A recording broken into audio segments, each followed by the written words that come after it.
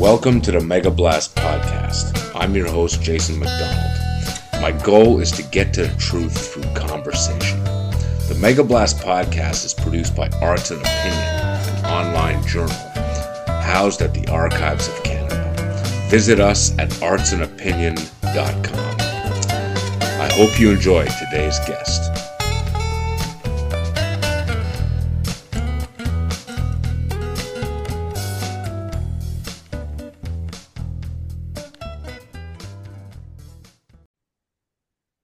So, welcome, Nick Catalano. How you doing? Great, Jason. Good. Great to be with you here this morning. Oh, it's really an honor. We've been trying to set this up for some time, and we're finally doing it. I'm happy about that. The amazing post-millennium madness, or whatever you want to call it. I don't Yeah, know. post-COVID Yeah, craziness, whatever. boy, it's crazy. So, Really. Nicholas Catalano, you're many things. I wanted to just open just a little bit about you. You know, you've written books, you've taught at universities, musician. I wonder if you could just tell people a little bit about yourself to kind of introduce our listeners. Yeah. Okay. I'll make it quick. Born and raised here in New York City all my life, and a child musician. Age 5, 6 at Juilliard at 7. They have a Wow. program. They have a program at Juilliard. They still have it on Saturdays for gifted kids. Anyway, I did that. Started to play, and basically, together with several people my own age, who got into the Musicians Union here in New York by the time I was 11, and I was playing a lot, all over the place. I'm very interested in jazz, basically because of teachers and people at Juilliard. That was a big deal. I was almost not even thinking of going to college because I wanted to play so badly. But the jazz world, as you know, is fraught with all sorts of peril. And I decided, well, I don't think I'm going to do this. I'll go to college, and I never regretted that decision. That's for sure. Can I ask you what your instrument is? What do you Yeah, use? reeds, Reeds, the saxophone. clarinet, yeah, all the saxes, mostly tenor these days. I still play a little bit, and clarinet, flute, that the reeds, the Okay. reed majors. Okay. So that was the music side. My father is a musician. I believe we talked about this a couple Uh-huh. months ago. Yeah, he plays a very unusual instrument, the French horn, and I love that instrument. I love that instrument. I always had a thing for the French horn. What can I say? really, really, okay. It's got a great sound. It's Okay. wonderful. The objective of this podcast is to talk about comedy, not music. But maybe in the future we could do one on music. And I know you've written a book about, is it Clifford Brown? Is that right? Yeah, it's a biography of Clifford Brown, who was a great bebop trumpeter in the 50s. Not that well known, but the best of all of them. And because of my association as a kid with this whole world, I got to, by 14 and 15, I got to be a big apostle. Uh, Very briefly, one night, a bunch of us were looking for jazz places to sit in after our normal gigs, and Max Roach was doing a thing at the Cafe Bohemia. Wow. Short, long. We sat in a couple of tunes. Max was great, and then he said, "I'd like you to meet my new associate, who is this new trumpeter whose name is Clifford Brown." We'd never heard of him. We didn't know who he was. This is 1955. Okay, Wow. uh, and uh, and we started to play. And my friend Herbie, when we left, he said, "Nick, let's go. Let's walk along the river. I want to throw my horn in the river. I'll never be able to play like that." Yeah. I Nothing can mean, destroy your confidence like hearing yeah. someone who can really do it, right? Well, I mean, we hear so many trumpeters, but I mean, when you heard this guy, you couldn't believe it. It was just, it was superlatives all the way around. And of course, uh, years later, I started writing about jazz for all the magazines, uh, quite prominently in the late 80s and early 90s. And Oxford called and said, "Listen, Nick, we read your stuff. We'd love you to do a book." I said, "Not so sure." I said, "But if I were going to do a bio, it would only be Clifford Brown." So I did it. Published Okay. in 2000. screenplay interest with HBO been going on and all forever since. And Wow. now Okay. we're coming to a place now where they've got a producer, and don't these things take forever, and that's what's happening. Okay. So it's going to be a mini series on HBO. Is that No, right? no, it won't be a series. It'll just be what they call, hopefully, just quote. They call it now a docudrama. There's all sorts of different appellations for Hmm. these different kinds of Right. Yeah. television. But But they this have is actors who they base it on real things. right. They They're do. They have actors, right? actors plus Yeah. the documentary thing. I've done a few of them myself, actually. Okay. I've been producing different kinds of TV things for all sorts of reasons for years and years. I've done a lot of documentary stuff for Discovery. I did back in the 90s on different countries and things. So as a producer, that word is such an abused word, but Right. really, in a Right. sense, Yeah. it really describes what I've done in live music, on television, and concerts, different kinds of programming, things like that. I've been a producer, and You really have been a producer. I've heard that when you see a lot of times they'll use big name actors who are in the movie or in the show, right, like co-produced by, Nicolas Cage or whatever. And it's just right. they don't really do anything. They That's just right. it's like it helps sell the thing or something, right? That's Right. exactly right. Okay. Boy, that's first of all, I'm looking forward to seeing that when it comes out. That sounds really, really cool. The other thing I wanted to say is a couple of things. One is I played drums because Uh-huh. my father's a musician, so he wanted me to do music, of course, and I like music, obviously, and I love music now.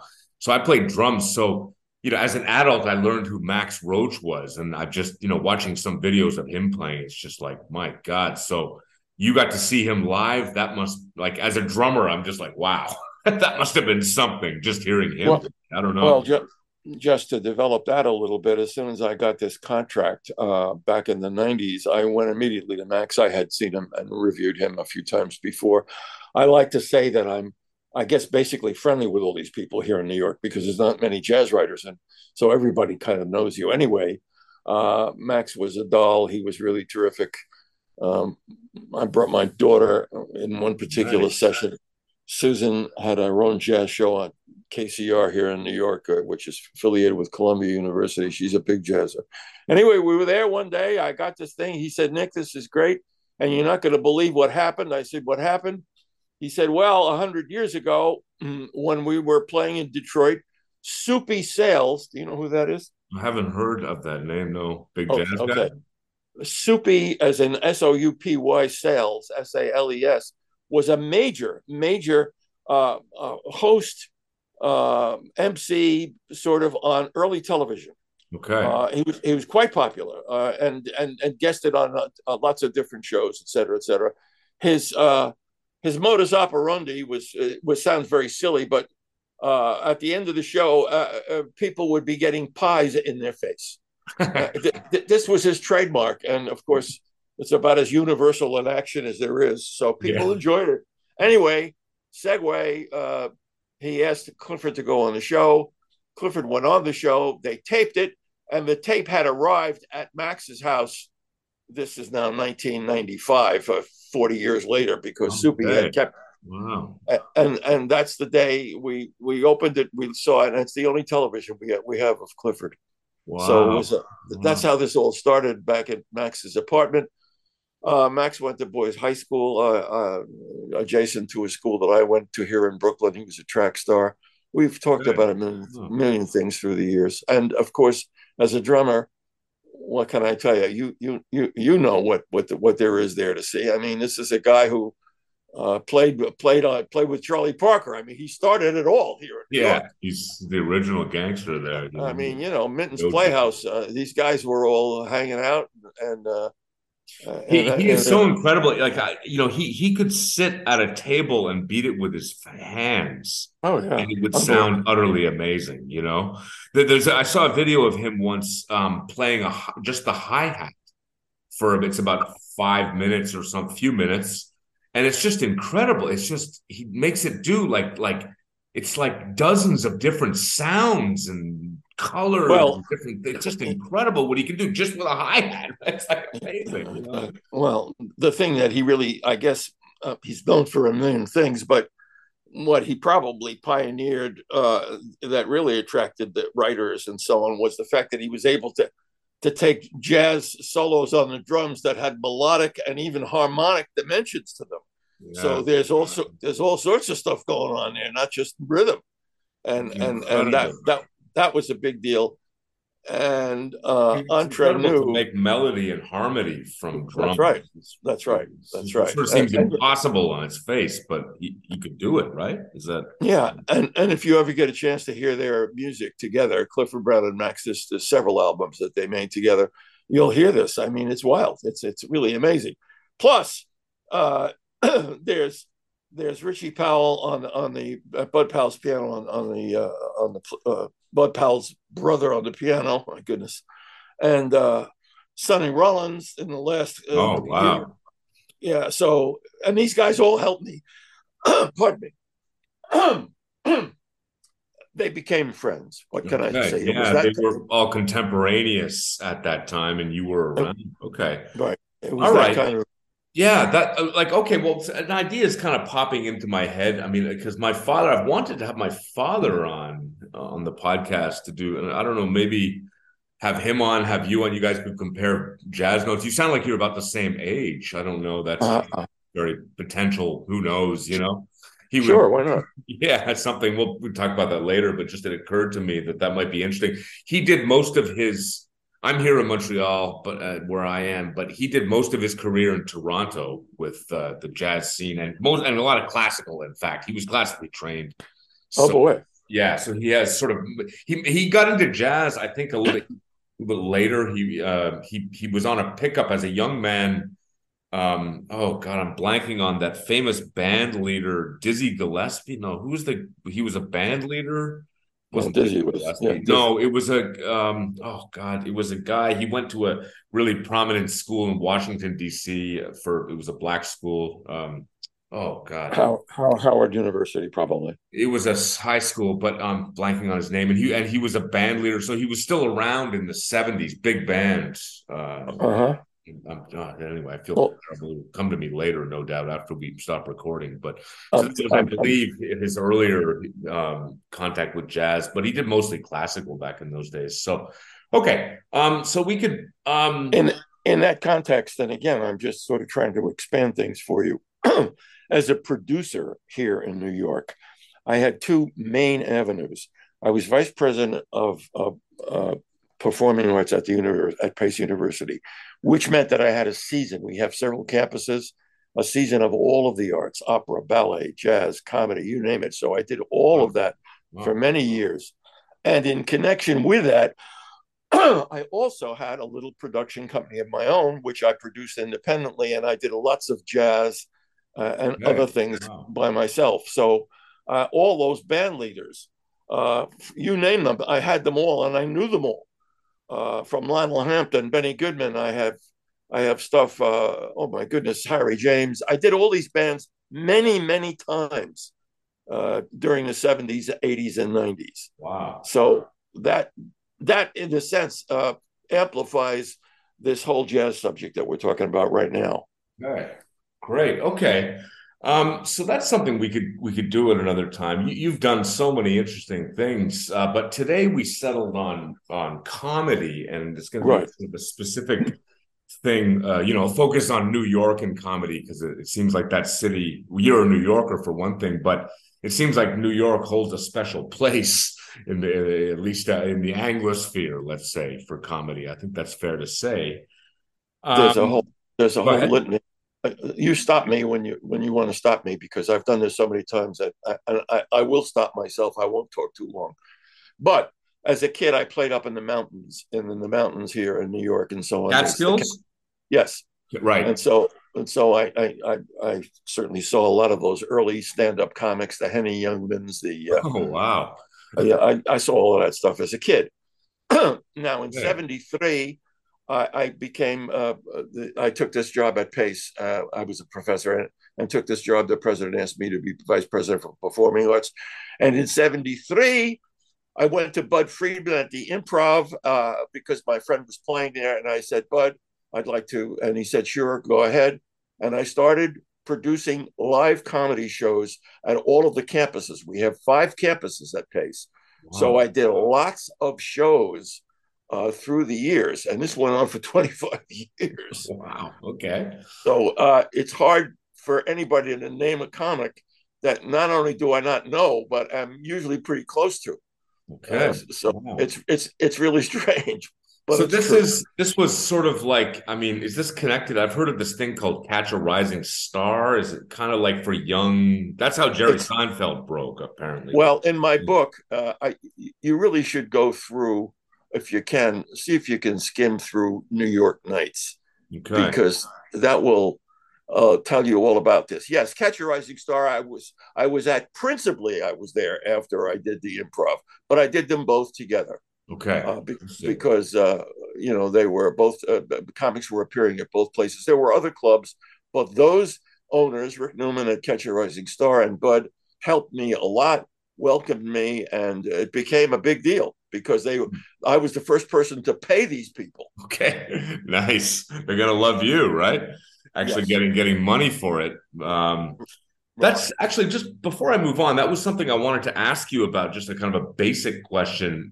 If we had to define what comedy is, it's obviously making people laugh. And I also thought, is it something to do with monetization? Like when we think about comedy as a profession, it's making people laugh and also actually, enough that people will pay for it. I don't know if you have any thoughts on that, just as to like a definition of the word. Well, actually, to be more helpful, since your question is targeted and it's deep. Again, we're doing the podcast now, but there's 3 chapters on what I call observation comedy in the New York Nights book. Okay. And it starts with when I first started to produce this stuff in 1973, they were young new comics that were out. And what they were doing is not telling jokes, quote unquote, but they were basically using homespun stories of their lives and references and so on of everyday activities to create the comedy. This got to be known sort of informally as observation comedy here in New York. At the very beginning, who did I produce? Robert Klein, Freddie Prinz, oh my goodness gracious, all of the Catskill comics. I can't even think of names now, but you name them. And then very shortly after that came these new people in the first phase, which included Jerry Seinfeld, Bill Maher, Larry David, you name, and these are all good friends now, incidentally. I named these 3 big guys because I've been hanging with them for all these years. But anyway, cool. That's what's been going on. Okay. And it seems like Jerry Seinfeld is most associated with the observational comedy thing, right? Well, he's pretty much the best one. He pioneered a lot of them. And when I started to do this and people knew I was producing comedy, I would get calls, hey, Nick, can you send us a comic for such and such a thing? But can you send somebody who doesn't say fuck? Well, guess what? Jerry was the only one. That's right. Right. Clean. And he was extraordinarily funny and brilliant, and he still writes 2 or 3 days a week. I see him a lot. I have a house in East Hampton, and so does he. And so you guys, he seems to have an incredible work ethic. From what I can tell. Exactly. Seinfeld, right? I told him stories years ago when he was a kid. Neil Simon also had a place out in East Hampton, and Neil was on the front porch, and every time you drove by, you could see Neil back in the late 50s and 60s, Neil writing his plays on the porch out in East Hampton. So they, in other words, this was a change that you observed. It was in the 70s where and it was true. Like the older comics, like you say, you mentioned Henny Youngman. They would. I remember hearing Gary Shandling talk about this. They would basically just do joke after joke after joke that you could find in a joke book, and then the drummer, right, like with each joke. Well, this was certainly the tradition of stand up at places like Catskills, which was of course, one of the oldest ones, of course. And then you can get into, and I've gotten into in pieces that I've written in my books. I've gotten into pieces into things that go back as far as Commedia dell'arte. I've done a Really? lot of Right. research and a lot of work in comedy. My majors at graduate school were Shakespeare and classical Greek, and I've been teaching that stuff all my life. So, So that's interesting because that made me think that the roots of just getting to the this what we're talking about here, New York and comedy. So you've got a very large Jewish community. Many of the names you mentioned earlier were Jewish. The Catskills is obviously that was very a much, Jewish thing, yes. right? It Oh was yeah, like it yes, was because absolutely. the other places were restricted or something. I'm not sure. Do you know anything about that? Well, Right, let's put it this way: in many places, Jewish people were discriminated against right, in the right. days. And a lot of, I was as a young musician in the '50s. I played in Miami a lot and played at hotels where Jews were not allowed. That's Wow. how far back I go. That's amazing. It's amazing to think in a person alive today can remember no Jews allowed. I mean, it's really incredible. It But got the to it Catskills were specific vacation places, hotels, and it was mostly wealthy Jews from New York City because it was fairly close to New York, as I understand it, right? yeah, they had what they called bungalow colonies, and this was basically for people that didn't have means, that wanted to take a little vacation, and everybody was up there, that everybody knew everybody, and so on, and so it was modest actually. But God bless the Jewish people. In order to have any kind of relaxation, you got to have a show of some kind, and Right, that's what. right. Yeah.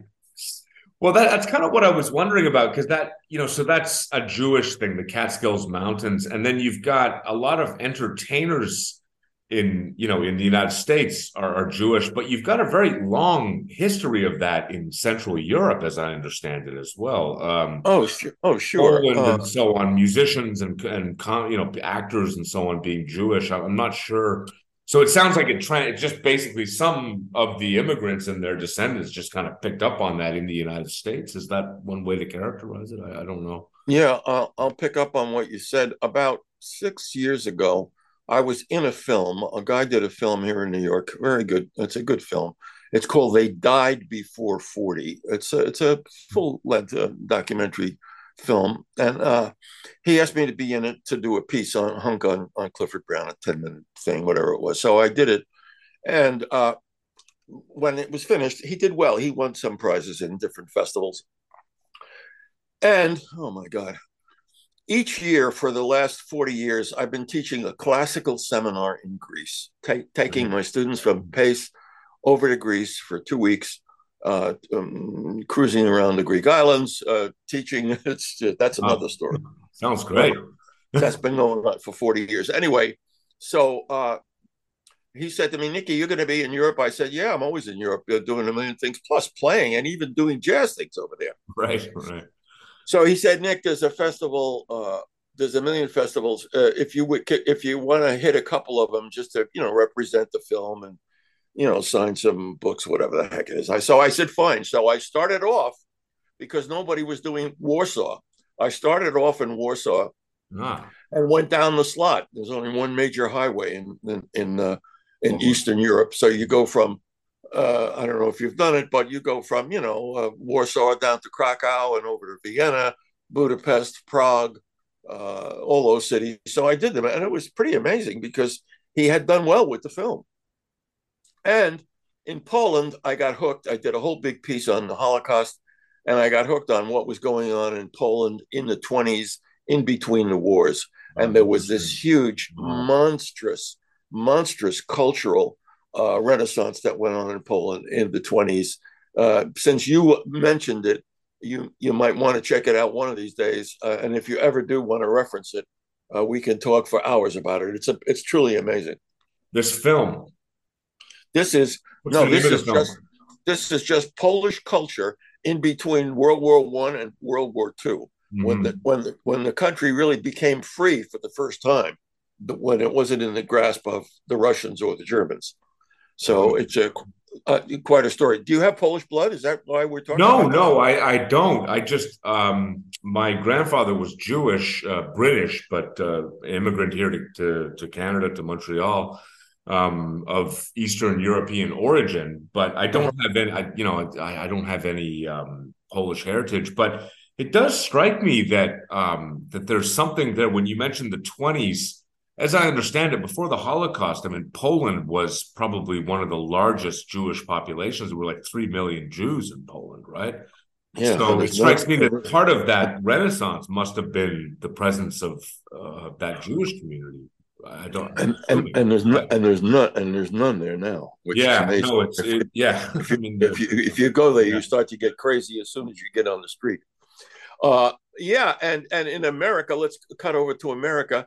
Of course, the ancestries of some of the stand-up stuff, things like vaudeville, and even if you go further back, about lamp. Oh my God, I can't think of words because I'm too old these days. no worries. The stuff where black people, white people put on black, which was called Blackface, yes, blackface, blackface, Al and Jolson, that kind of yeah, thing, yeah, right? yeah, yeah. Yeah, And that whole area, there's a name for it. I'm not thinking of it. Anyway, vaudeville, that all of this other stuff goes back, to and the Central Europe. connections. Some of the connections are amazing. Example: you're a drummer, Buddy Rich. Buddy Rich is a New York kid. Okay, his parents were in vaudeville, and Ah, they made the vaudeville circuit. They went to the Orpheum circuit and all these different places in the 20s and 30s. And Buddy was the oldest of two kids, and they took him with him because that's what they did for a living. right, right. And here's the story. It's in the book. Mel Torme wrote the book. About 25 people saw this happen. This is a child. He's on the stage in Indiana. They're rehearsing for whatever show that they were doing, and this child is crawling. He can't walk yet. He's like 11 or 10 or 11 months old, and he's crawling around on the stage. And the pit band is below the stage, and the performers are up. So everybody's up there, and this child grabs a drumstick and starts beating time on a cymbal, and he's beating the exact time of the piece. Wow. And then and everybody stops in the theater. You can imagine what this must have been like. And somebody said, change the rhythm, and they changed it, and he started to go with them like that. And That's amazing. after about 20 minutes, the producer comes out and he says to the parents, forget about your act. You have a new act. And the new act was Traps, Traps, Traps the Drum Wonder. And that's how Buddy Oh, Rich started his life. at the age of 2. So he Correct. was literally, that's amazing. So he was literally performing before he could even remember, That's right? right. That's wow, what an incredible story. That's so I did. cool. I did several documentaries for Buddy here in New York and also in England. Buddy was a very difficult person to work with. He liked me a lot, and so that made it easier. But that band, again, this is jazz now. This is mainstream jazz. But that band in the 70s and the 80s, which is when I did a lot of producing with them, was simply beyond. If you ever have a chance to Oh, look at them in YouTube or whatever, I mean, definitely. just just amazing, just amazing. Yeah, Buddy Rich. I mean, Jerry Seinfeld was talking about how sometimes after the show or something, he would sort of rage at his band just for like, 20, 30 minutes of just pure. And he would say these crazy things that they actually integrated into the show. A couple of the episodes of Seinfeld, some of the things he would say were sort of comedic in a way where they were so absurd. All right, I'll here's the take you thing. outside and show you what it's like, right? It's like, Here's what the does that even mean? here's the thing. Here's the thing that you need to do. You can get it any place. Uh, I guess it was about 1972. They're on the bus. They're going one-nighters all over the place, and he starts to get crazy. And the guys in the back of the band on the back of the bus start taping him. Yeah.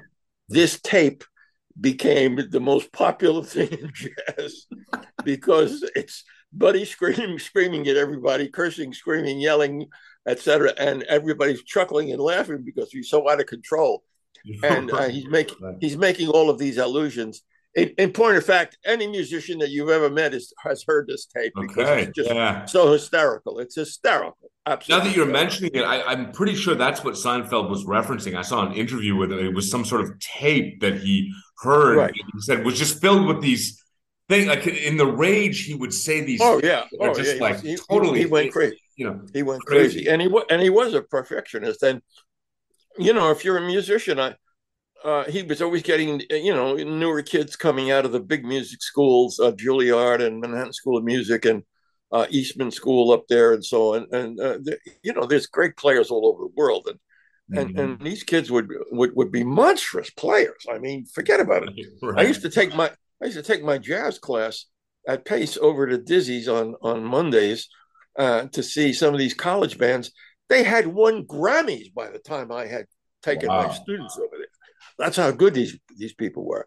Yeah. Anyway, that's what Buddy did, and he hired these people, and no matter how great they were, they came away from their auditions and rehearsals amazed because he could cue them with a pair of 16th notes in the middle of a 50-bar tacit where Right. nobody's playing anything, and he could do this, and they wouldn't believe it, but he knew all those parts, and he could do all of that. Forget about the solos, forget about all the other Amazing. drama. The sheer musicianship was astounding. That's amazing. Yeah, it makes me think that there's almost like an archetype of the band leader. You've got, I can think of a couple of examples. James Brown. My father worked with this guy called Rob McConnell, and it's Oh, I always know. this, yeah, I this. I produced Rob from Oh Canada. yeah, okay. So I don't know, Yeah. but you and my father may have crossed paths at some point because he was in that band on and off for 30 years. But anyway, it's a very high energy sort of you mentioned perfectionist, right? So it's a certain kind of person who pushes himself so hard. So when he has a group of people, it's like a dictatorship of perfectionism in a certain sense, right? James Brown's famous for this, right? Right. Yeah, there's a show. Buddy's daughter Kathy did a show, gave public television. I guess this was about 3 or 4 years ago. She gave them a show which I had produced. At Buddy had a club in New York called Buddy's Place. He had it for about 18 months. But he just wanted to go through a jazz club, and his his whole approach was the bartenders could not serve drinks while the band was playing. So you can imagine Yeah, how that's successful not going to work. Yeah, this you're not going to was. stay in business very long. But that was the kind of a purist he was. I mean, he was Right. such a dedicated musician in jazz. And again, this is me talking now. Jazz is certainly as important as any music in the West, and much more complex than most musics in the West, including classical. So when you get on that shtick, you're really into trouble because you leave the world behind. Right. Jazz is Right. jazz is tough. Yeah, no, that's really interesting. I've been in some of those jazz clubs before. I remember, where people, the band will be playing, and if somebody's talking, some of the other people listening will get very upset. Shut up. Like some jazz is very, very complex, and it has a very, very intense group of people who follow it. And so, if you're mixing that with a sort of a market reality that you want to sell lots of drinks and people going to get, it's those two things are hard to kind of mesh together, I think. Right. And Buddy Rich, you can't serve drinks when the band's playing. I mean, it's like, because you don't want to interrupt the music. Right. And how well Yeah, is that going to exactly. work? As you said, it was 18 months. Right. So, Yeah, yeah. And this is one of the reasons why, and this is another subject that we could go on for at least a day. yeah. So many musicians, so many Americans have especially since bebop in the 40s, have gone to Europe, performed in Europe, live in Europe, uh, prefer to play in Europe and record in Europe. Mm. And that's the reality. And if you spend enough time, which, as I said to you, I've spent a lot of time of my life in Europe, things happen over there that are crazy. Years ago, when Winton took the job here at Lincoln Center, he said, "Nicky, we're going to take the band over for a festival." There was a million festivals in France, and we were in Lyon at the Vienne Festival, right, playing Wow. it, Nice. playing in one of those old Roman theaters would Oh, hold about wow. 8,000 people. it was a big show. Tony Bennett and Diana Krall were the headliners. A lot of great jazz and so on. But 8,000 French people outdoors at night, you could hear a pin Watching drop. jazz. Yeah. They're all silent listening, right? They don't. Yeah. They don't talk in Europe. Americans do. They don't. That's really interesting. Yeah. So some of that is so just to linger for a second on the why jazz does better in Europe. They're more serious about sort of the musicology rather than the entertainment, might be one way to think about it, right? I think that's about as close as you can get to it, Jason, quite frankly. Right. So that's one thing. The other thing that maybe is a side point in the case of jazz, especially in past decades, was the racial aspect. I know a lot of many of the musicians were black, and they were more accepted in Europe. The racial and the whole segregation thing that went on. Oscar Peterson, the great Canadian pianist, when he left Montreal and he went and played with these bands, they had to go in the back doors and stuff, which I'm sure you may remember, right? So I wonder if that's a feature too for some of that. There's so much irony connected with this in the Clifford Brown book. I guess it's chapter 7. It's a kind of a funny chapter. He goes over there in 1953 because Quincy Jones is a trumpet player to start off with, and a wonderful trumpet player. And Quincy is the biggest hustler in the history of music. And he connected with Lionel Hampton, convinced Hampton that he could do his very first European tour. Hampton wound up doing 5,000 European tours in his life. Mm-hmm. And he said, and when we go over there, he said, you have to take some beboppers because that's what the new European writers and audiences want to hear. So Hampton said, okay. So he takes with him on this trip in 1953, Clifford Brown, wow, Quincy Jones, Art Farmer, and a bunch of other beboppers who are immortals, jazz legends, okay? And he takes with him, she signs on the night before, Annie Ross to sing and do vocals. They start off, it's a 4-month tour. They start off in Scandinavia. Annie gets on the stage, and there's some booze on the stage. And this one happened in Oslo and Sweden and a couple of other places. And the reason for the booze is because the Scandinavians don't believe that a white person could sing jazz back in the 40s. I mean, you do talk about irony. I mean, that's hilarious. Yeah. Annie got stuck. She helped me a lot. She was such a great singer. Annie got stuck because she was at English, and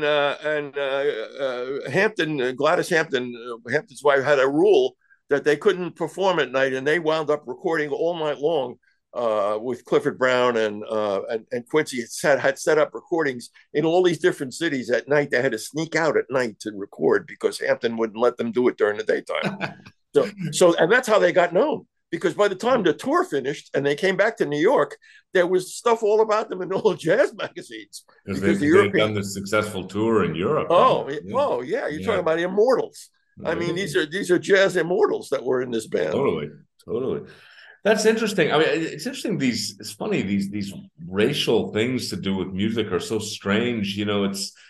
It seems like in the 21st century, there is not much of a division anymore, like there was throughout the 20th century in that regard. I don't know. When you get into that subject, we're in a lot of trouble. Yeah, We'll go on forever. Yeah, I'll just leave it there. Okay, so the origins of New York comedy would definitely be these vaudeville and Eastern Europe. Oh yeah, we're going way back. Sure. Oh yeah, stand-up comedy is a good term to cover both the observationists and the old joke tellers. So stand-up goes back there, and and it's basically a Jewish tradition here in the city itself, but mostly in the mountains, and that's where these guys perfected their craft. Yeah. And maybe they have a lot of commercial identity. The big names from years ago, but these people were craftsmen. They knew exactly what to do. They studied this. They went crazy. I mean, it was amazing to watch them. After my shows at night, when we were doing my shows, we would all go to basically a little deli and hang out and talk about comedy. And And you can imagine being at a table with some of the names I've just mentioned Yeah. and trying to get a word in edgewise. And I remember one night I started just briefly. I briefly alluded to the shtick, the actual farcical shtick in comedies by Aristophanes. And when as soon as I said this, the table hushed up. Tell us about this, Nick, Wow. because they wanted to know just exactly what was going on. And yeah, and it's a long story, but it's a great story about how some of some of the features of early comedy begin back thousands of years ago. Mm-hmm. Yeah, so that first of all, it's really cool that they would stop and listen to you because they obviously recognized immediately you knew something they didn't that might be useful to them and also that might be interested in. It sounds like because you've studied all that, right? Bill Sheft, you may not know him, but Bill Sheft was hired day one by Letterman when Letterman went on his CBS show and stayed until the last day. Bill was with Letterman for 20 years plus. And Bill, a good friend, great stand-up, done a million different things. And Bill was the last Latin major to graduate from Harvard as an undergraduate. Okay, they gave up the department. He was a Latin major, and this sounds so silly to talk about this, but I was the host for all of these shows, and after doing it for years, I'm not a funny person, but after you basically begin to adopt and ape some of the rhythms and the different kinds of allusions that these people develop as they do their things, I wound up getting pretty good at it. Yeah. And they started, and the comics were laughing. Oh, that's great, man. Congratulations. And the reason they were doing it is because my references were so specific that nobody could possibly get, how hip it was. I introduced Bill one night by saying, ladies and gentlemen, please welcome this next comedian who has been in comedy all of his life. Actually, studied with the Latin masters, was with Vercingetorix when he defeated Julius Caesar. And from the back of the auditorium, you hear people collapsing on the floor with laughter. The comics, of course, because they know all of these different allusions and things like that, because everybody's together in the clubs. That reminds just when you mentioned that, it reminds me of that Mel Brooks routine of the 1,000-year-old man. You must remember that, right? I don't know he did. It sounds like I'm name dropping, but at this advanced age, I'm 115 years old. At this advanced age, name drop all you like. I mean, it's great. All these people, man. I have a million stories. Mel and Annie had a house in Fire Island. And I was out there once. I had never been to Fire Island. I'm a Hamptons person. I was out there once. When was it? I don't know, in the 80s. And everybody was there. And that's when they started to do this. Reiner was the straight man, and everybody fell on the floor, starting to laugh like crazy, and took it out onto the beach. And pretty soon the whole beach was listening to these guys do this nonsense. Amazing. Yeah. Mel, well, there's something about you're mentioning a mixing of highbrow and lowbrow together, right? Which is very, very hard to do, right? It sounds like you were able to do. Mel Brooks is sort of the archetypal genius at this, and it sounds like you did a little bit of it too, right? Well, yeah, because I did it for such a long time, and when I hired these guys, nobody knew who they were. They were just starting out in the 70s. Right. Nobody knew who Jerry Seinfeld or Bill Maher or Larry David or. They were all young. Nobody knew them, and one was more talented than the next. And there are stories, and again, there are just in comedy. There are stories we could go on for 3 days, and you'd be laughing for 3 days. Perfect example. Yeah. Here's the drill. It's Friday night. There's a comedy show at the Pace Westchester campus. 4 or 5 guys have been called. They're ready. Everybody wanted to do the show. So no matter when it was, they would all cancel whatever showcases they had to do my shows. Wow. Limo in front of Catch a Rising Star. We all pile into the limo to go to Pace Westchester. Now in the car is 5 or 6 comics, myself, and when I tell you this, that in the 25 years that we took this limo, we had to stop the limousine at least half a dozen times to go to the bathroom because we were laughing so convulsively and so. I mean, can you picture this? How hard can anybody laugh? And to this day, I owe it to all those guys. Forget about the money, forget about the success, the productions. So it was the laughter that was just beyond description. Well, being in a limousine with Bill Maher and Jerry Seinfeld or whatever, I mean, it's like, how could you not laugh? I mean, how could you not be side split? You know, you have to be a real and they would constantly jump on one another's lines and extend right. I mean, and went on and on and on and on. It was enormous. It was enormous. Belzer had a show one night. He said he had a radio show one night. He signed a deal for, I don't know, 2 or 3 here in New York. I said, we're going to have a serious comedy show. I said, what are you talking about? He said, well, he said, we're going to have 3 or 4 comics plus Rick Newman and you. Rick will be presenting the point of view of being the comedy owner and how that works. And you're the producer and you can get into the whole thing, blah, blah, blah.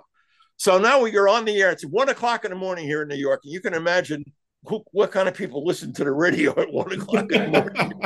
Yeah, insomniacs, drug addicts, right? Right. Yeah.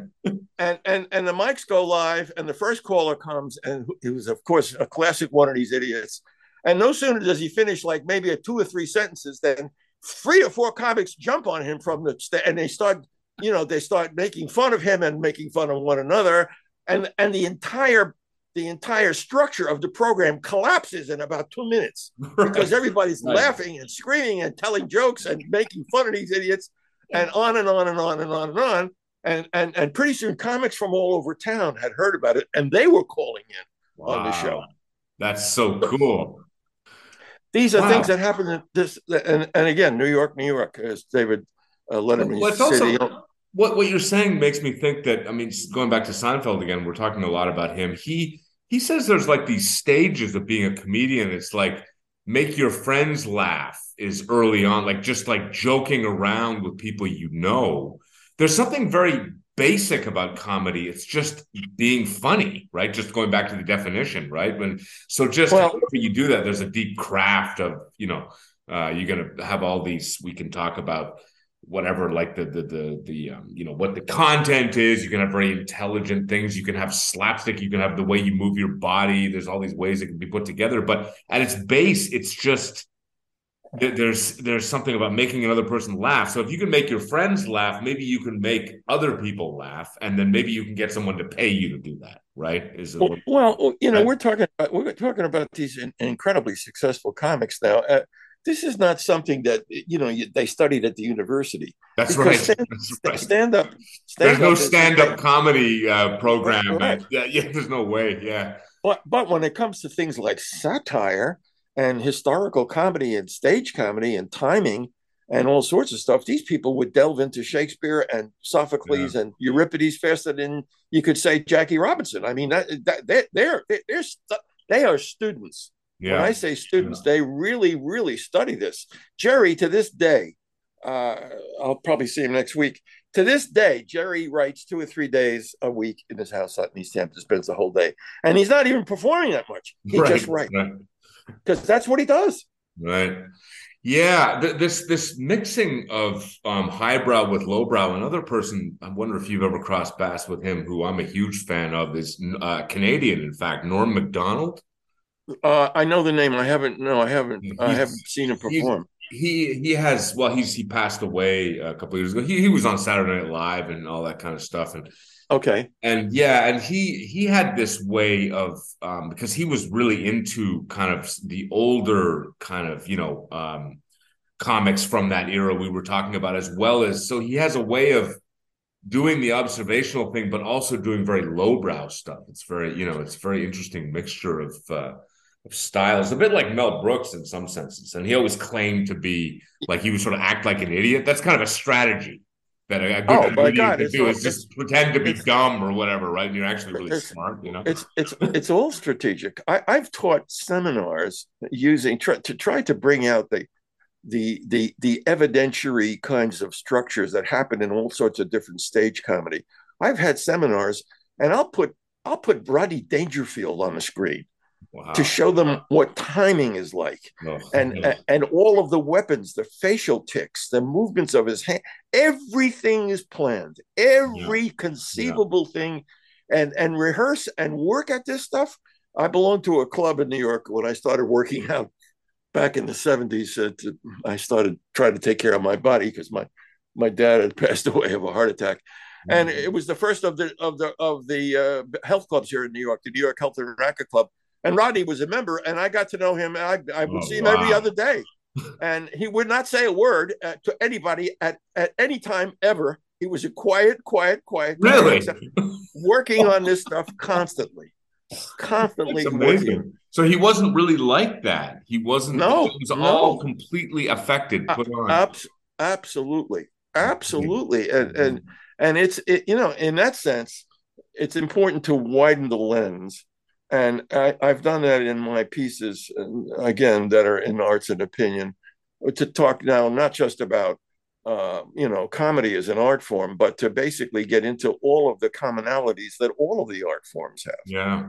and the kinds of disciplines and the kinds of you know, sacrifices that have to be made, the learning experiences that go on, the context that go on, from painting you know, from painting a haystack if you're Monet, to you know, composing a quartet by Palestrina. It's all the Yeah. same. It's creative stuff, and you know, it has its own discipline. It has its own thing, and the talented people are the ones who are successful as long as they can focus. Right. Right.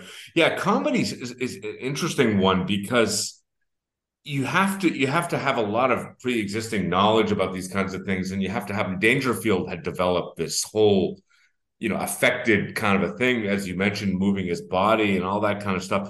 But there's a certain creativity necessary to comedy, kind of an openness to something. This is one of the things I wanted to get to towards the end, so I'm glad we're getting there. Is this, some of the greatest comedians are ones that push right up to the line of what's acceptable to say, and sometimes they go over it even, right? Because many of them are focusing on taboos in some senses, things you're not allowed, not supposed to say, right? And Well, you know, if you even can in say something and someone laughs, it's involuntary, right? You can't control it, right?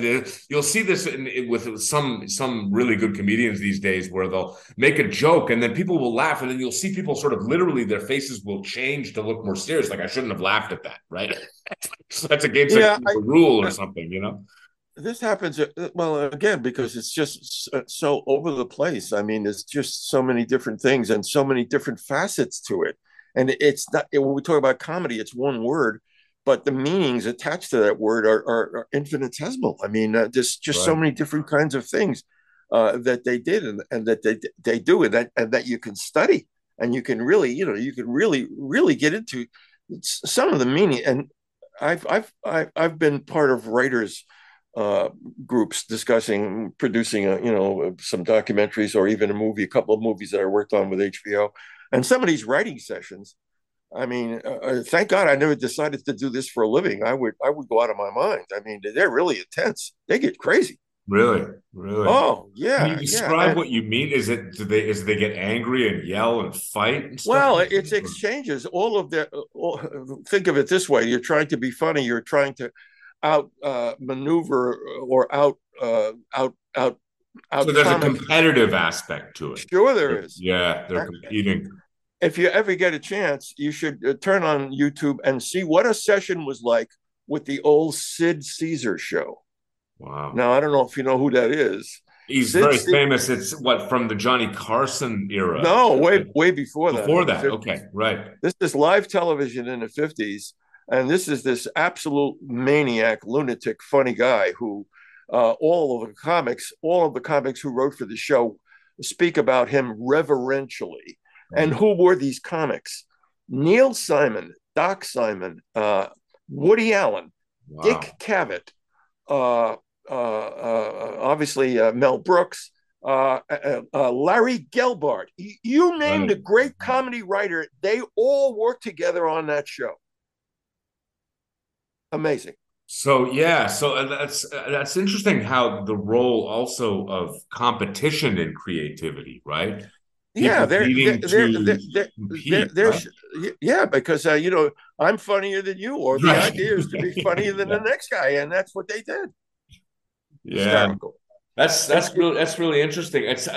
I'm not quite sure. Another couple of people I wanted to ask you about, some famous New Yorkers. There's a few I'm big fans of that I don't know how well they fit in. They're more lower brow and lesser known. Gilbert Gottfried. I don't know. A good Is a friend friend, of yours? Really? and yeah, he's not with us anymore. And one of the funniest people. I hired him right out of maybe his first or second week at Catch because he was so funny and he was so hip, and it Yeah, didn't make any difference. It didn't make any difference. he's My incredible. students. Why is he so funny? Is it he's sort of like you mentioned Rodney Dangerfield having this act. As I understand it, that his voice and squinting and all that was affected. He didn't really talk like that when he was Absolutely not. right. Absolutely, Yeah, it's all a structure and it's all a hook. I like to use the word hook. Everybody guy has to have a hook, even in jazz. right. Uh, Yeah, if something that if you want to be demarcates successful, you, right? yeah, you got to Yeah, know who's playing up on the stage. You say, well, okay, I know it's Oscar playing the piano, because right, right. and the fact that you know that is what makes Oscar a big success. Because he has a style that's recognizable, Yeah, so and that he had that style, and he also he did imitations of people. He imitated Jerry Seinfeld. You must have seen that. And yes, it's funny because the first time I heard that imitation, the Seinfeld one, I was like, that doesn't sound like Seinfeld. But once I heard it a few times, it actually was more like Seinfeld than Seinfeld. It's like he captures great, it's a what's it called? Not when you imitate someone. God, I'm really not good with words today. I'm a little bit sick, but you're getting, impression. You do an yeah. impression, right? Oh yeah, right, exactly. So a great impression is you're sort of extracting out the essence of what Yeah, yeah, and kind of focusing on some of the extremities, sort of the way the person talks and what they talk about, yeah. You're right? exaggerating whatever their particular style or speaking. You exaggerate that, and that makes it funny. That makes Yeah. it funny.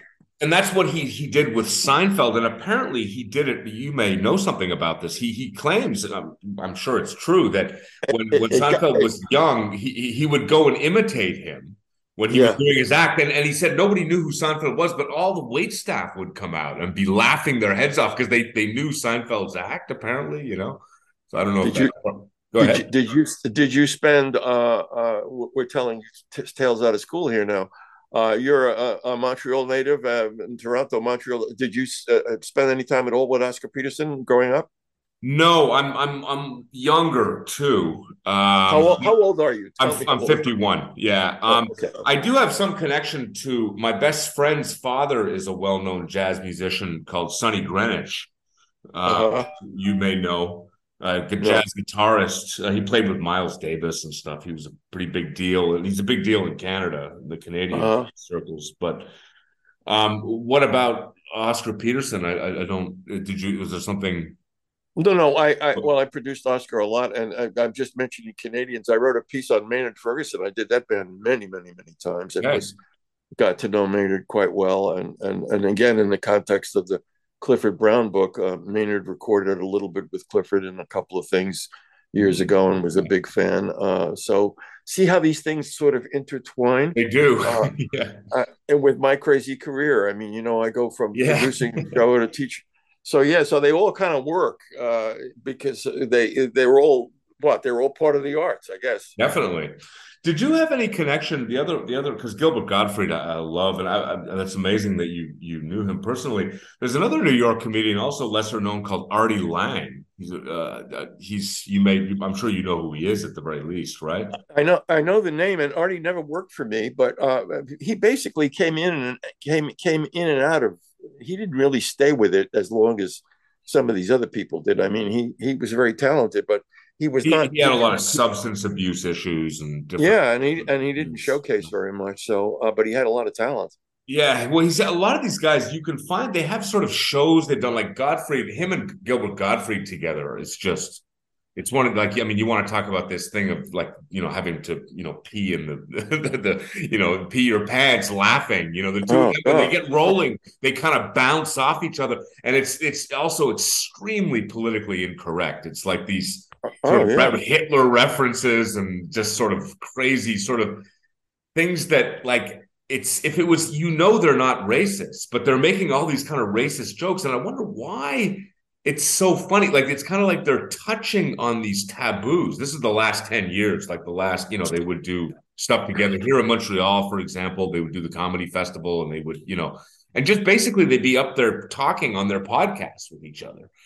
And Yeah, it's the kind of thing that well, basically Colin starts a lot of this back in the 60s, where he gets to be extremely controversial, and because he's so talented, Colin, he could George Carlin. George Carlin. Good. Yes. Right. Yeah. Excuse me.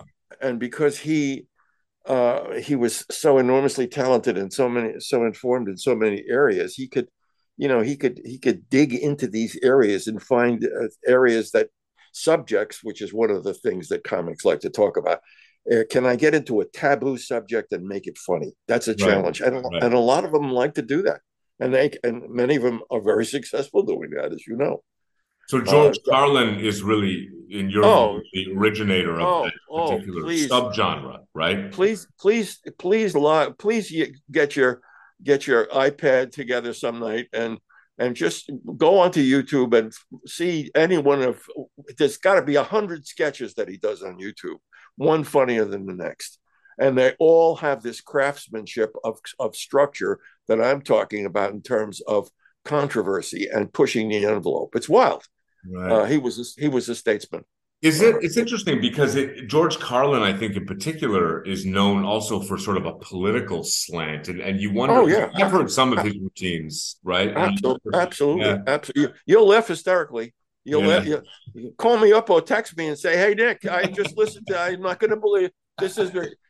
There's one on the one that comes to mind immediately. He calls it on advertising and bullshit.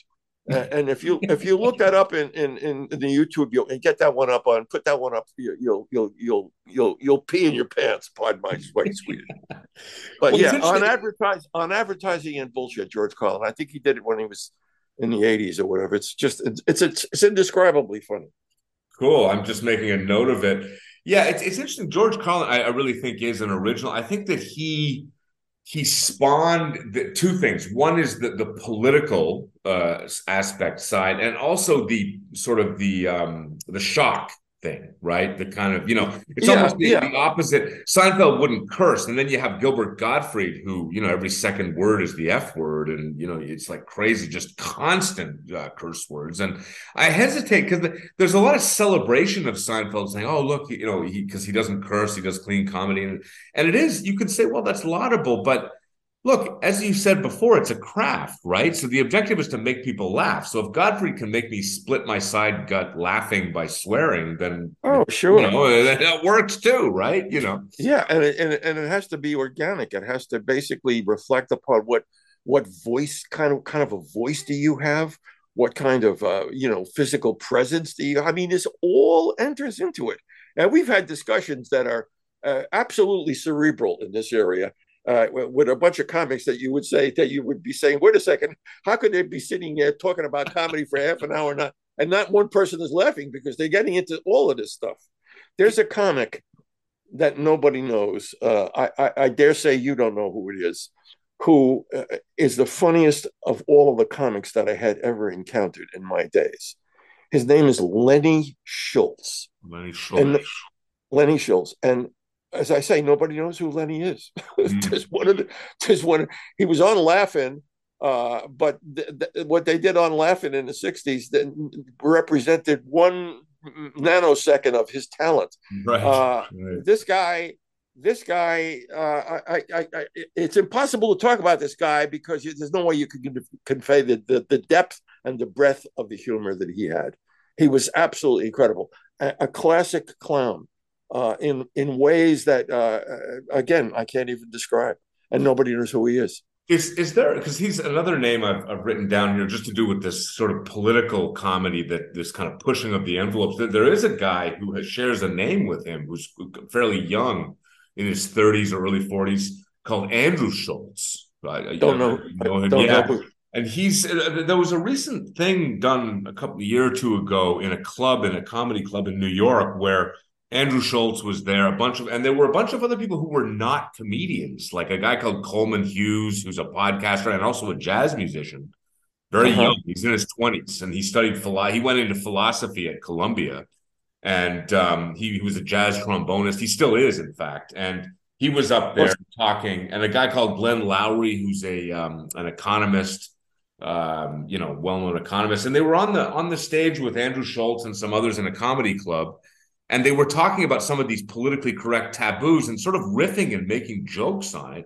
And their point was the one way to fight against some of this sort of, this I don't know how to use. I hate the word woke, but that kind of like, oh, you can't say these words, you'll get canceled. One way to do it is to use comedy, right? Oh, sure. It's such a great way. I mean, I don't know if you had any thoughts about that. Just as we move towards closing, any ideas? Do you think that's going to save us from from ourselves, or I don't know? Well, great societies, and again, if you go back to classical societies, the ancient world, the Renaissance, etc., great societies have always been societies where there's been a great amount of artistic freedom and to say and to make fun of things.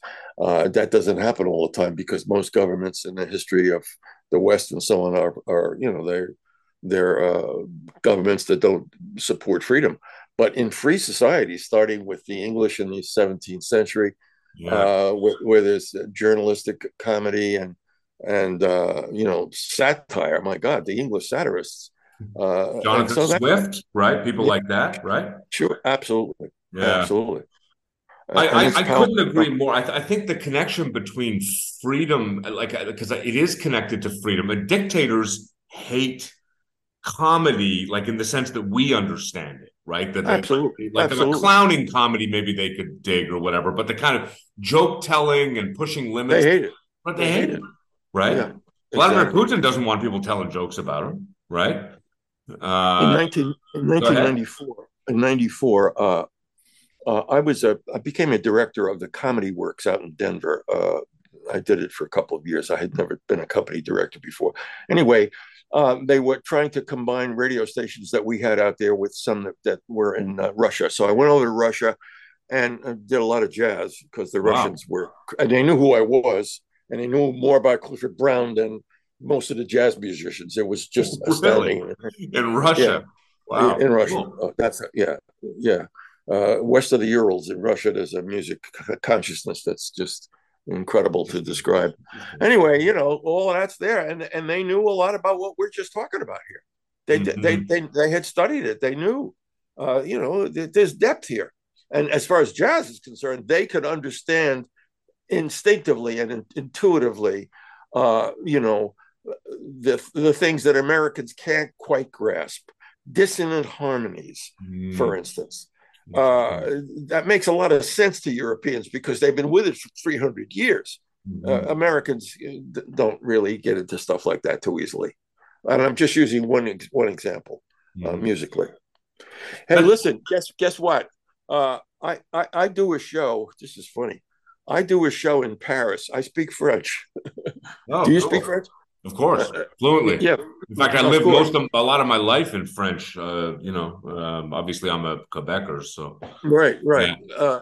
Well, I do it maybe once every 6 weeks or whatever. My French is good enough to be able to do for about maybe a half an hour on this Paris thing. And of course, if you're a jazzer in France, you can run for president. So nice. That's the way that works. Anyway, I got that coming up here now. Cool. So listen, this has been fun. Yeah.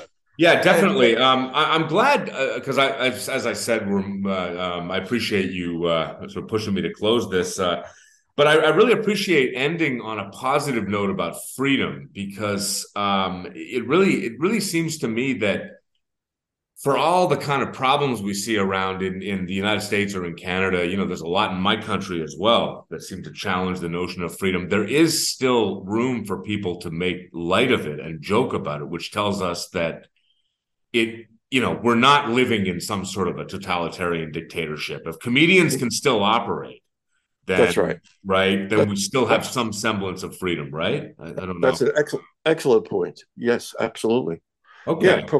censorship is equates itself with repressed governments. You're right, absolutely. Yeah, and also it's in our time too. We've got very large conglomerations of things like Twitter or whatever. They're not necessarily governments, but they have a lot of impact on Oh, what's sure, going on, right? enormous, There's a big enormous. discussion there. I mean, obviously, we're not going to get into it now, but the concept of repressing freedom is sort of, it seems like that's the default for how we operate, and the idea that we're free and we should be open and allow that that crazy like the ACLU allowing the Nazis to march in that town in Illinois, right? I mean, that idea is counterintuitive, to allow people to do to say things that are very, very insulting. You have to Aaron, allow those people to operate in order for the comedian and then the guy to say the political thing that might be against, that might need to hear, right? I don't know. oh, That sure. makes sense. Aaron Sorkin, you know who that is, I'm Yeah, sure. the Aaron, television producer. Yeah. writer, producer. He gives a speech to uh, uh, Michael Douglas in a movie called The American Presidents. It's a fun movie. It's one of those family films. Anyway, his speech has to do with the fact that the president is being challenged on a matter of character, and he gives him a speech, which is amazing. He says, I'm paraphrasing. He says, America is really, really tough. You got to want it badly to be an Yeah. American. You have to put up with somebody who hates your guts and is standing right next to you on television, calling you the worst thing. And he goes on with this speech. If you ever get to see the film, you'll know what I'm saying. It's marvelous. And That's yeah, fantastic. that's the price of freedom. That's right. That's right. So the price of freedom is this thing where we have to put up with, but the benefit is we get to hear, then that voice that's saying something that maybe I really need to hear. Maybe I Sure, don't know what it is, or maybe it's some idea that I haven't thought of, can come through to me, or maybe it'll make me laugh, or maybe. exactly. That's Cool. one of Okay. that's Listen, I why really appreciate you taking the time. And also we went into a lot of music in this one, so I really get the feeling that we could do one on music as well. I don't know if that. let me know. Yeah, the time constraints are the only thing, but Yeah. I make time. But as we move along here, we'll have some fun together. I Okay. promise. Thanks again, Nick. Take care so much, Jason, Yeah. and we'll talk soon. Okay. Bye bye.